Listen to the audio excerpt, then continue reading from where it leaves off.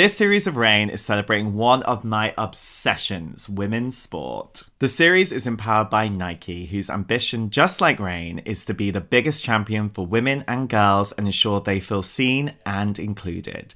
And that means all women. Nike celebrates all bodies, all journeys, and all forms of movement, and we love to see it. Nike is totally committed to that investment, supporting her journey, taking action to make meaningful change and coming through with innovative, style-led products. I'm sure you've already seen the game-changing new England's women's football kit, which includes the new leak protection technology embedded in the lining of the Nike Pro short for athletes.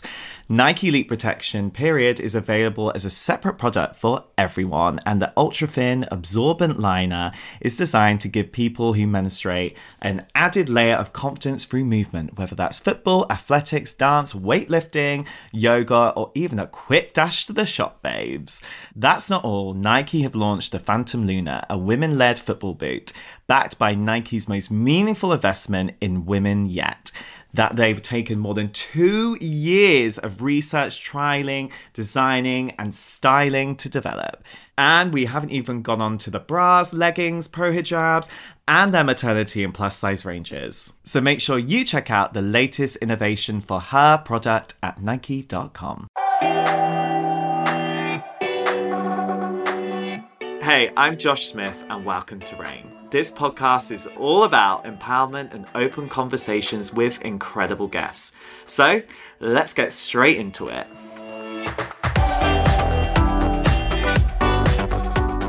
As the Women's World Cup kicks off, I'm so excited to be joined by one of England's greatest footballers of all time, Lucy Bronze. Lucy was part of the Euros winning squad last year, and what a moment to be alive that was. Football finally came home. But while the England and Barcelona defender has basically achieved every trophy in football, there is one thing left: the World Cup.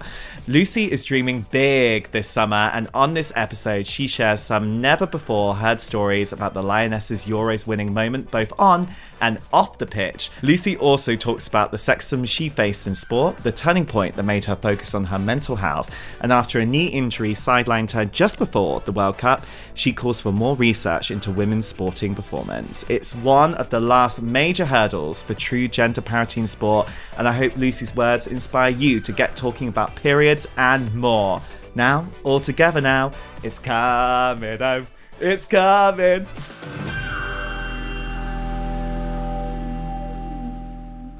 Lucy, how are you? Very good. How are you? I'm so good. I mean, I'm so excited because I can just feel it in my bones, feel it on my t-shirt, that it is coming home again. I'm beside myself excited for the World Cup. Are we dreaming big for this? Tell me right now. Of course we're dreaming big. We're always dreaming big. I've never gone to a tournament and not thought I'm coming home with that trophy, so this is no different. Yes, I love this spirit. We're taking this, we're using this. How different, though, is it preparing for a World Cup opposed to other tournaments? How much more intense is it? What has the training been like? I think predominantly the training's the same, but I don't know, everything in general is just bigger and better and more, like whether that's like the media or the build-up or the travel or the things that you need to take or everything. I mean, training's training like we train for all games. There are more games at this World Cup and you play different teams. Like, I've never played Haiti before in my entire life, and that's the first game we've got in the World Cup. So it's just, yeah, different opposition, different things, but everything's just bigger and better. Oh my God. So, like, do you have meetings where you sit down and be like, right, we're facing this team, this is what we're going to do? Like, that's already happened. You're already in the zone. We're not doing that, but the staff are. We've got a team of staff. They're like in a dark room in a computer analysing all these teams. We just show up a couple of days before and they'll be like, we've watched hours and hours and we've sat and watched all these players. This is what you need to know, and we'll go through it in a couple of hours.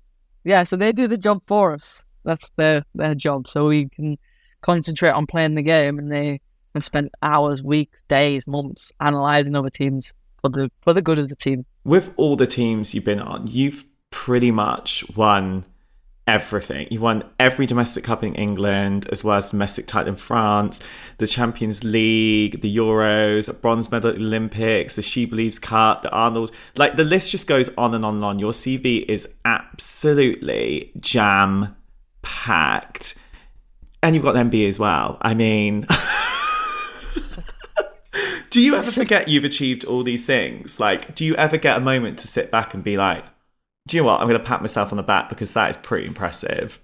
I don't think so. I mean, there's still a little space there for a World Cup, I must say. But no, I think that's the reason why I keep going and going. Like, I've already won Champions League medals, but I wanted another one. Like, I just keep wanting to win, wanting to achieve more. I don't think I know how many trophies or medals or things I have. I don't even know where they are. I just enjoy winning. I love it. It's not like you like have a plan where you're like, that World Cup is going in the downstairs loo if I win it.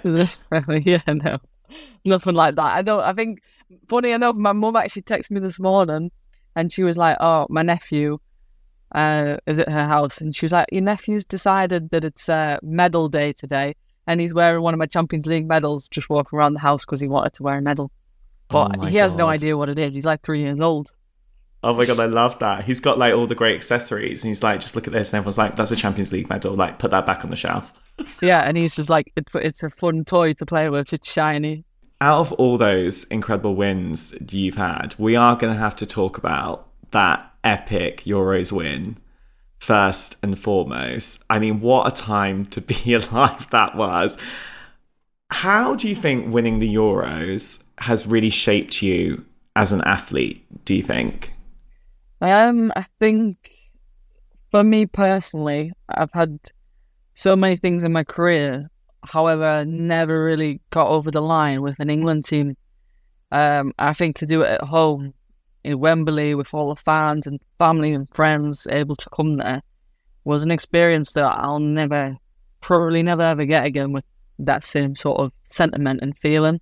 And I think as an athlete, for me and for the girls, we finally proved that we can do it. It's like, it's coming home, and when are England finally going to beat the Germans, or when they're going to win at Wembley, or, you know, all those little things that people hold on to. And it was, yeah, we've done it. Like, it gives you that bit more confidence, a bit more, I don't know, you kind of pull your shoulders back, chest up, and you can be a bit more proud of yourself, a bit more confident when you walk on the pitch now. Yeah, I love that. Is there a moment from the tournament that's really stuck with you and that you will never forget? I think probably two moments on the pitch. When we played Spain was probably the hardest game we played. And I remember Georgia Stanway was like, her and Kira both had cramp and they were still playing, and Spain were like passing the ball. And then Georgia's picked the ball up. Obviously everybody knows she scored that goal, but she was like in agony. Like, she was playing this game in agony. She was like, Lucy, I can't run, I can't move. Picks the ball up, runs, and just fires it in the top corner as if like the game's only just been going for 5 minutes.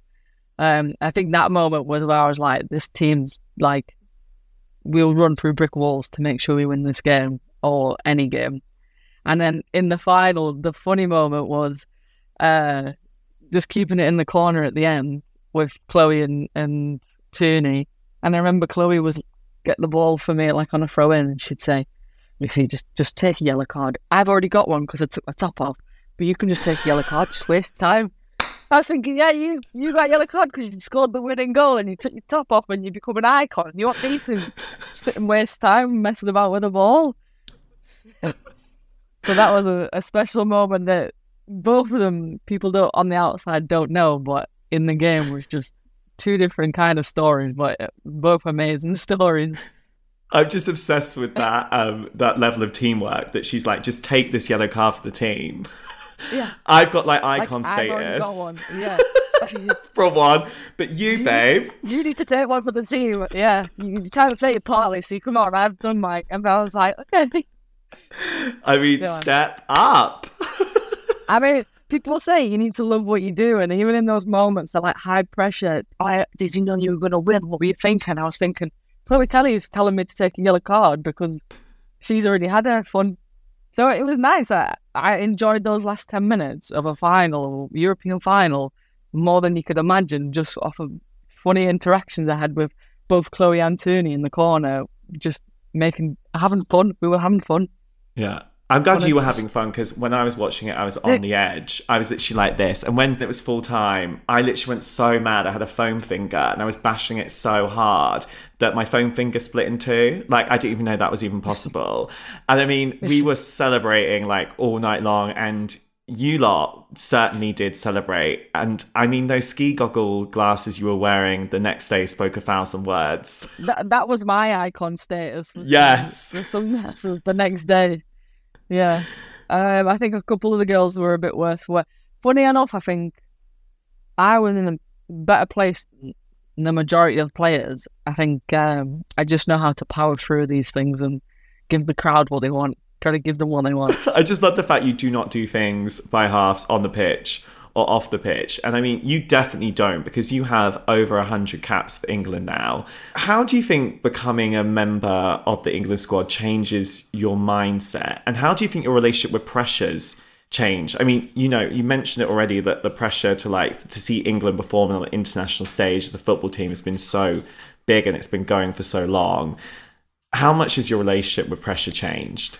I think it's changed in certain ways, but I think I've always been a person who's looked for that. I love to look for challenges, and I think having that pressure is something that challenges you.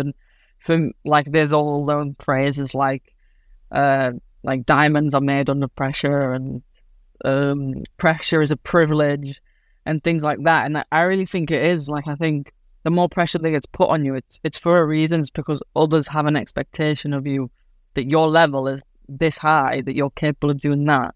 So you have this pressure of feeling that you need to be there. So for me, as I've gotten older, I've realised that the pressure is only what I perceive it to be, because if I know I'm at that level, then I know I'm there. If I've trained and done everything I'm supposed to do, I should be at the level that I expect to be at. And if I haven't trained and done the things I'm supposed to do, then I probably won't be at that level. And then the pressure that I'm put under is only under by myself, because I've not done the right things. So I've tried to look at it in a different way. And as I've got older, I've understood more what it means and how you can determine it more by yourself, and how your environment can dictate it, but it's what you let in and how you perceive that pressure, and then how you're going to perform with it. But I think it's a difficult thing for everybody's different in how they perceive it and how they receive it, and whether they see it as a good thing or a bad thing. I see it as a good thing. I think if I've got pressure on me, it's because people expect me to be good. People think I'm good. And you are bloody good.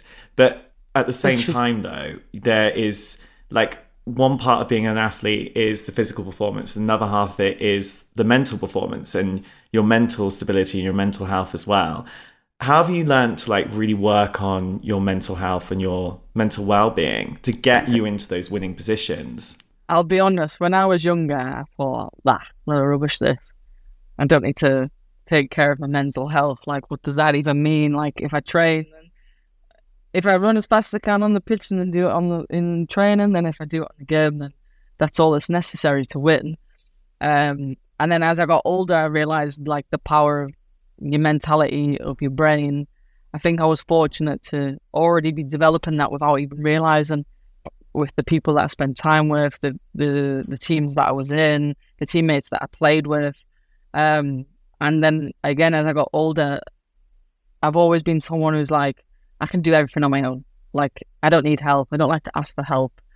And I think there was when I was doing more and more, I was there's so much in my head, there's too much there. Some of it needs to be let out.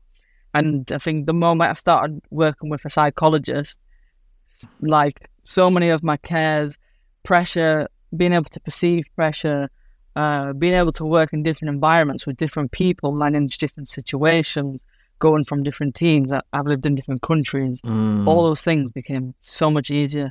Speaking about it, going through a process of, okay, how are you going to do that? What's your end goal? Why do you need to do that? What are you thinking in those moments? What do you need to think about? and all those different things, and having someone to speak to who's specialised in that area, who can help figure you out and figure your brain out. I think that's one thing that changed the way that I perceived playing football in general, in a team, how I treated my teammates, how I treated myself, how I treated games. That was something that I think it pushed me to another level. And I guess as well, that made you a better team player too. And like, teamwork is so much about what you do in your sport, and you've been part of some really incredible teams, and the Lionesses is not just an amazing team, but they are a game-changing team as well.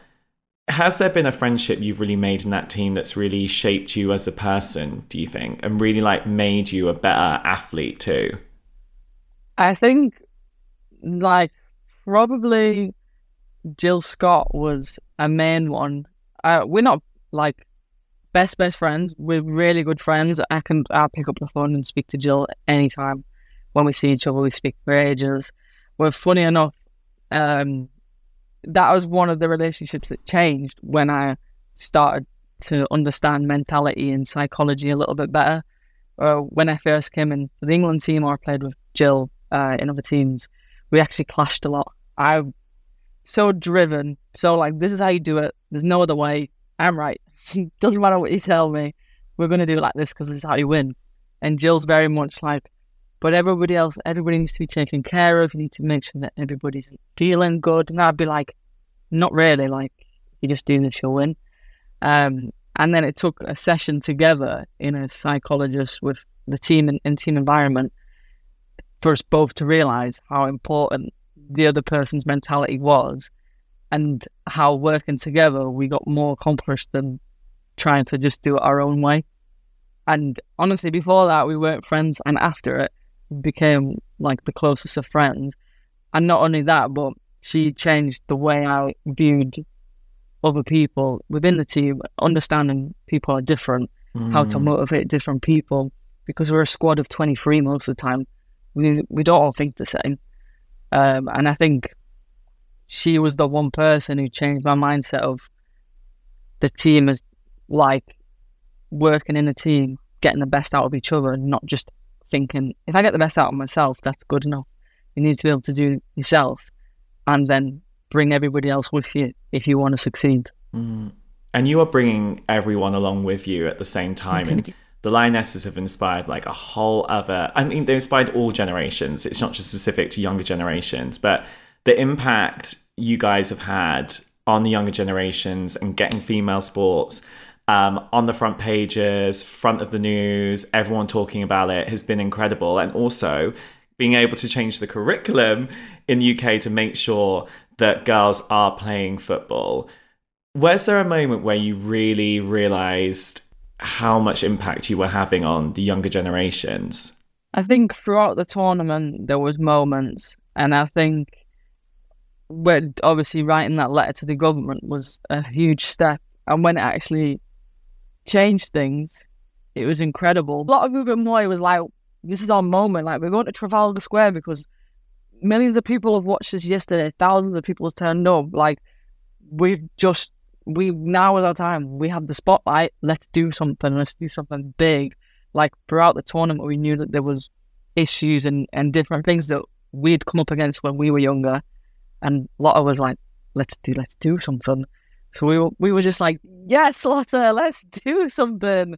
So we all got on board, but it took a couple of days and stuff. And I think sending that letter in and knowing that like the whole country was watching us kind of do that and push for what we wanted, that was when we thought, oh my God, like, we're actually like, we can do stuff more than just winning football matches and having little girls with bronze on the back of their shirt. We can change even more, like, curriculum. Like, that's crazy. That's like, it's just something that I don't think I ever imagined to be able to have that kind of responsibility and power to do, but we gave ourselves that spotlight and we made a difference. I think that was a real big moment for us as a team, because it was something we spoke about previously.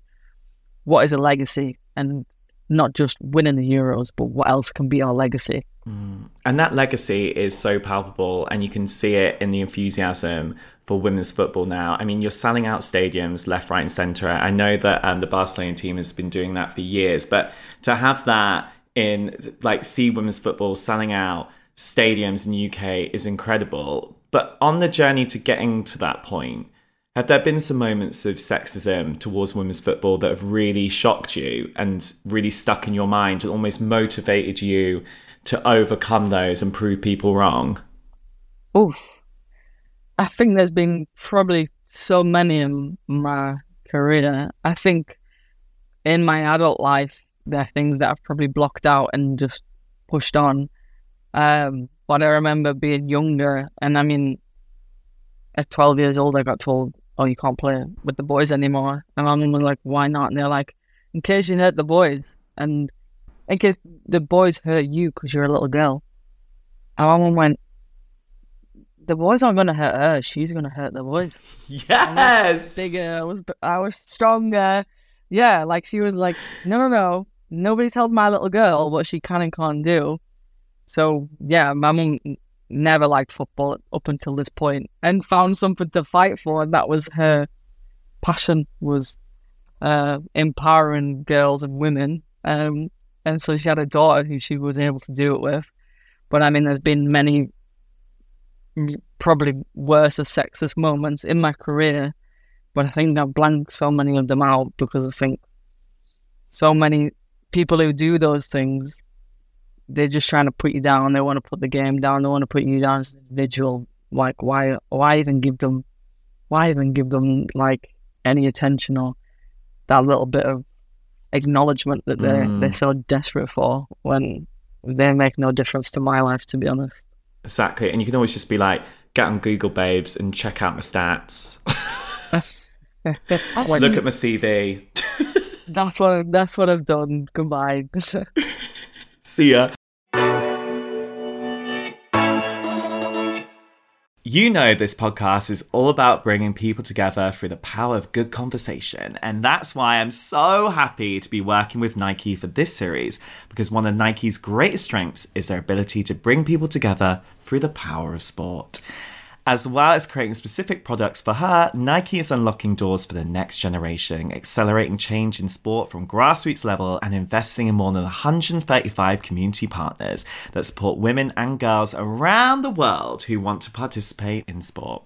It's this kind of inclusion and progress that makes me so proud to be working with Nike for this special series. So I encourage you to head to @NikeWomen to find out more. Hey, it's Ryan Reynolds, and I'm here with Keith, co-star of my upcoming film, If, only in theaters May 17th. Do you want to tell people the big news?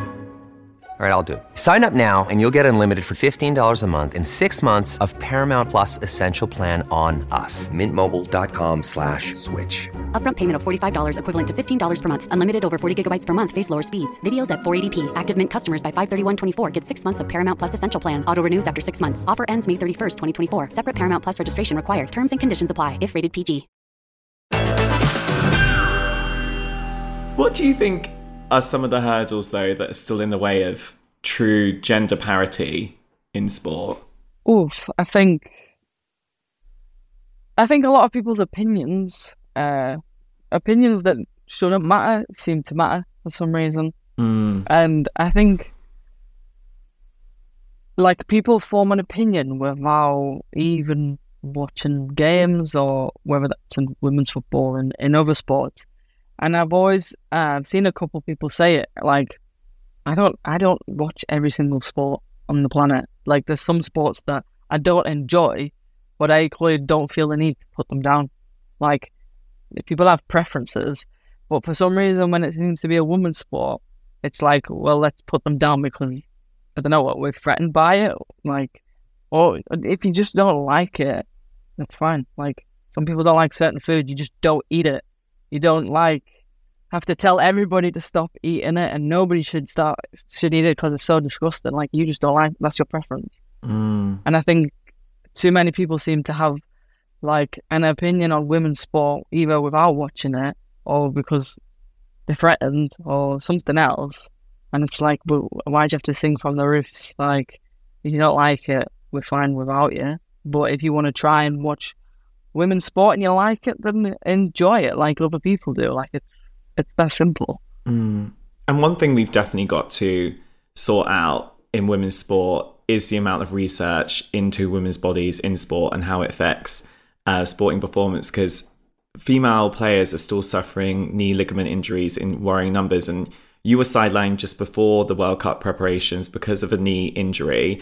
And the stats around this are crazy, because women appear to be 4 to 6 times more likely to suffer an ACL injury than male footballers. But there's so little being done to stop that, put research into that. And it's been linked to so many different things, from periods to poor quality of pitches to funding to football boots.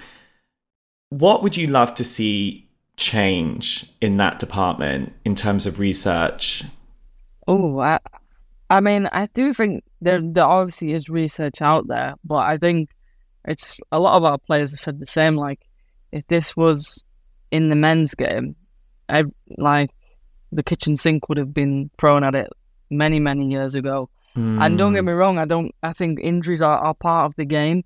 And unfortunate as it is, like sometimes injuries are just going to happen no matter what you do to try and prevent them. However, are we doing the most we can to prevent them in women's sport, women's football especially, obviously? And do we really put the backing behind it? Because I think if men had periods, there would probably be a lot more research on periods as well. But unfortunately, it doesn't seem to be that way. I think we all recognise that men and women's bodies are genetically different. There's strengths and weaknesses to both body types, and it doesn't take a genius to work that out. I mean, that sort of thing's been around for years, so why can't we apply it to sports, like the science that we get taught at school? You get taught two different. You get taught about the male, you get taught about female. Why in sport are we not then putting that same attention into the things that we do? Whether, like you say, it's, I mean, and then you have the other side of it, of, you know, the quality of the pitches, the quality of the things that we're given, the quality of the gyms that we use, the expertise that we're given. Like, it's a lot lower than the men. The men have a lot more resources given to them, a lot more finance put into them. I understand that sport has a business aspect to it, but at the same time, there's some like well-being and sort of care in the sports that should be like a bare minimum.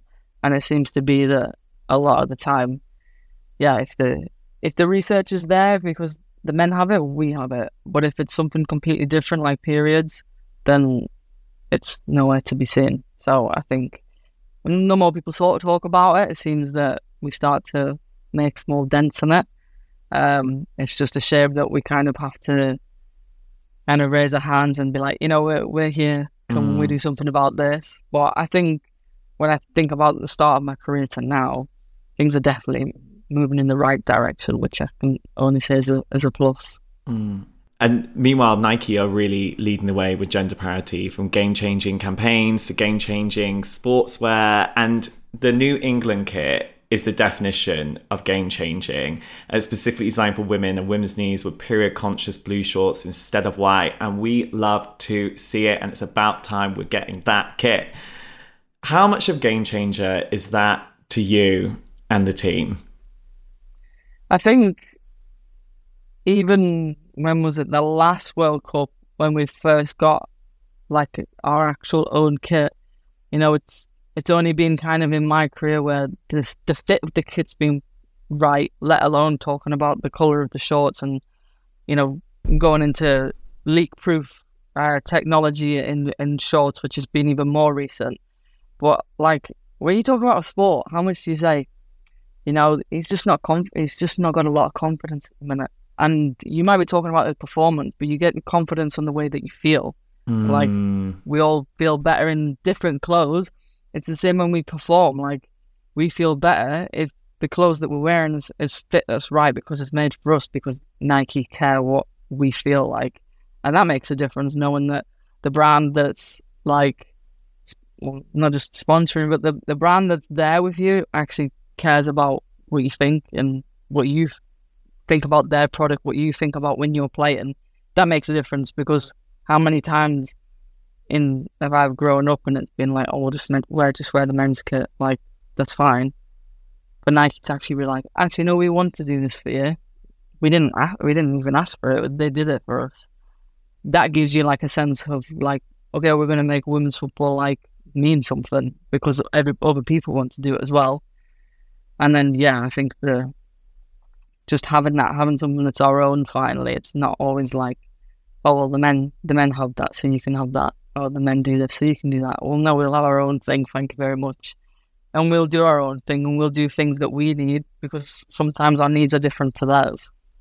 And I guess having like Nike's Leak Protection Short gives you such another level of confidence, and it must super empower you to literally go out there, put anything to your back of your mind, and literally go out there and be the athlete you want to be, right?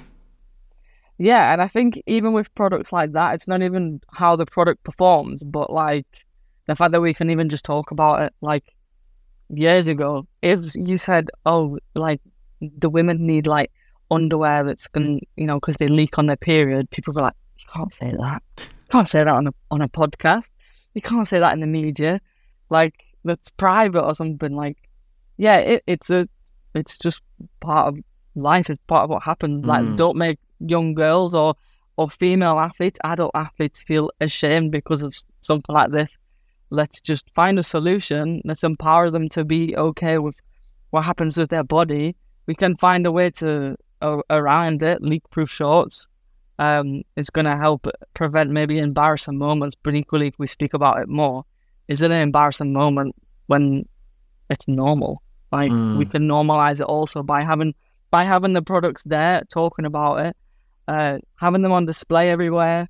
It's not something that's like in the back, oh, like the leak-proof shorts like they're here. Like anyone can take them, because this is what happens to girls when they play sport. Like it's fine, and this is what you can do to help.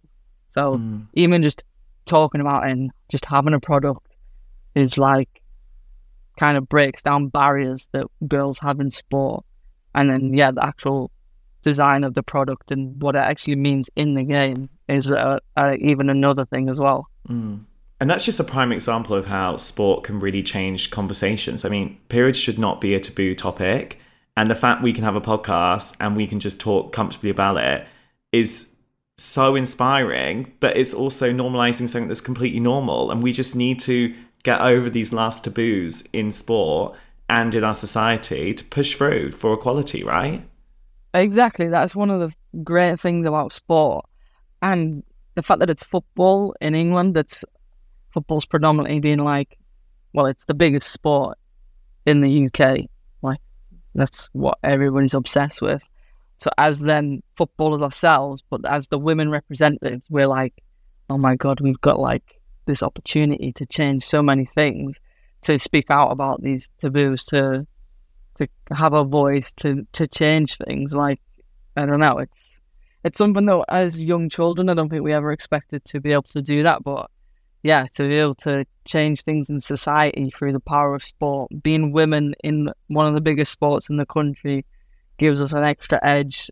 Changing things for women in society is, yeah, I mean, that's something that, like, I think even if none of us were footballers, it's something that most women would want to do, want to be part of. And the fact that we are able to help women who don't even like football, maybe you don't like football, I don't care. If you're a woman, like, we've been able to be put in a situation where we can empower women in society because we've been given that edge because of football to kind of break into an area where previously we weren't meant to be, and now we're there for good, and we broke that down for women in our own country but also around the world, hopefully.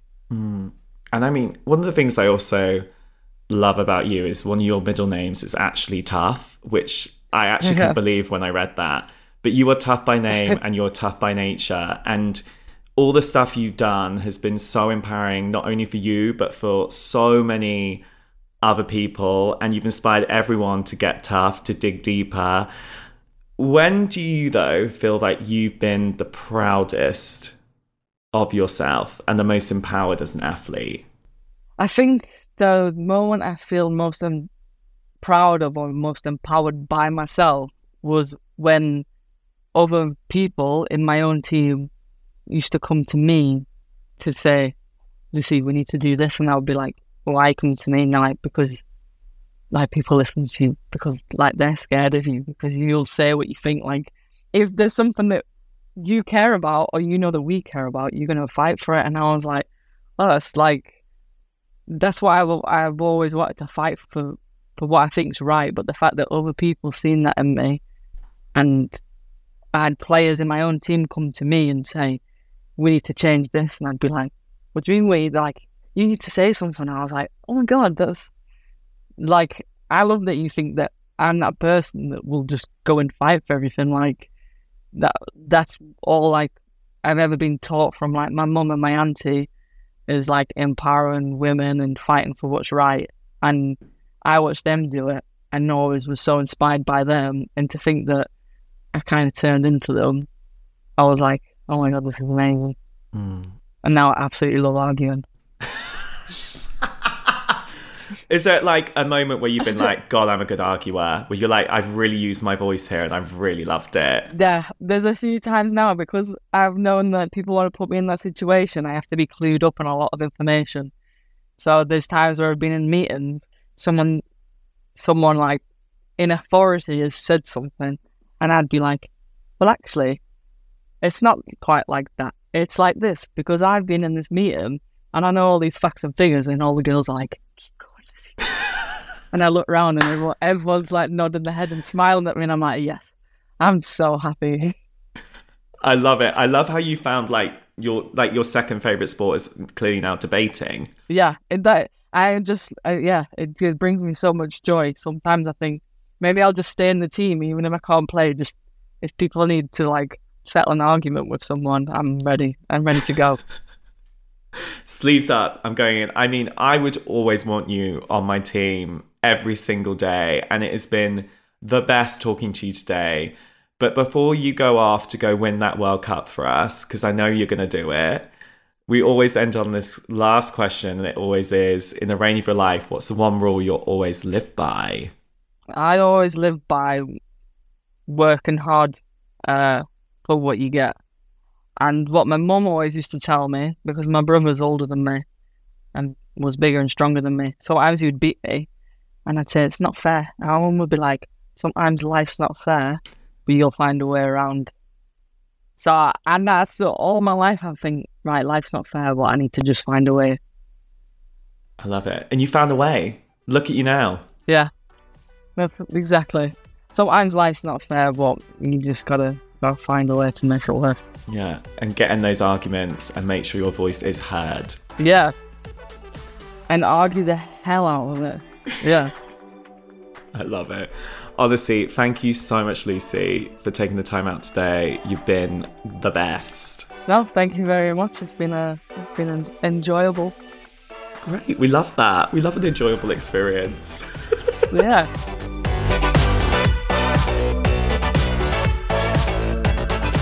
Thanks for being here for this episode of Rain. If there are things that resonate with you, I'd love to hear from you. Get me on socials at Josh Smith Host. And if you enjoyed this episode, please like, rate, subscribe, or follow, and share this with someone you think should hear it. Let's get those convos going, because that is what this podcast is all about.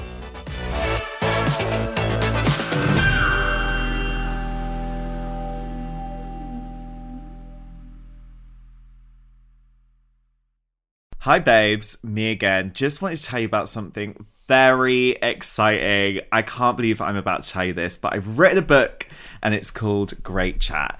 As you know, I love to chat, plot spoiler, and I love talking to people about their lives because, as I always say, talking and listening is so powerful.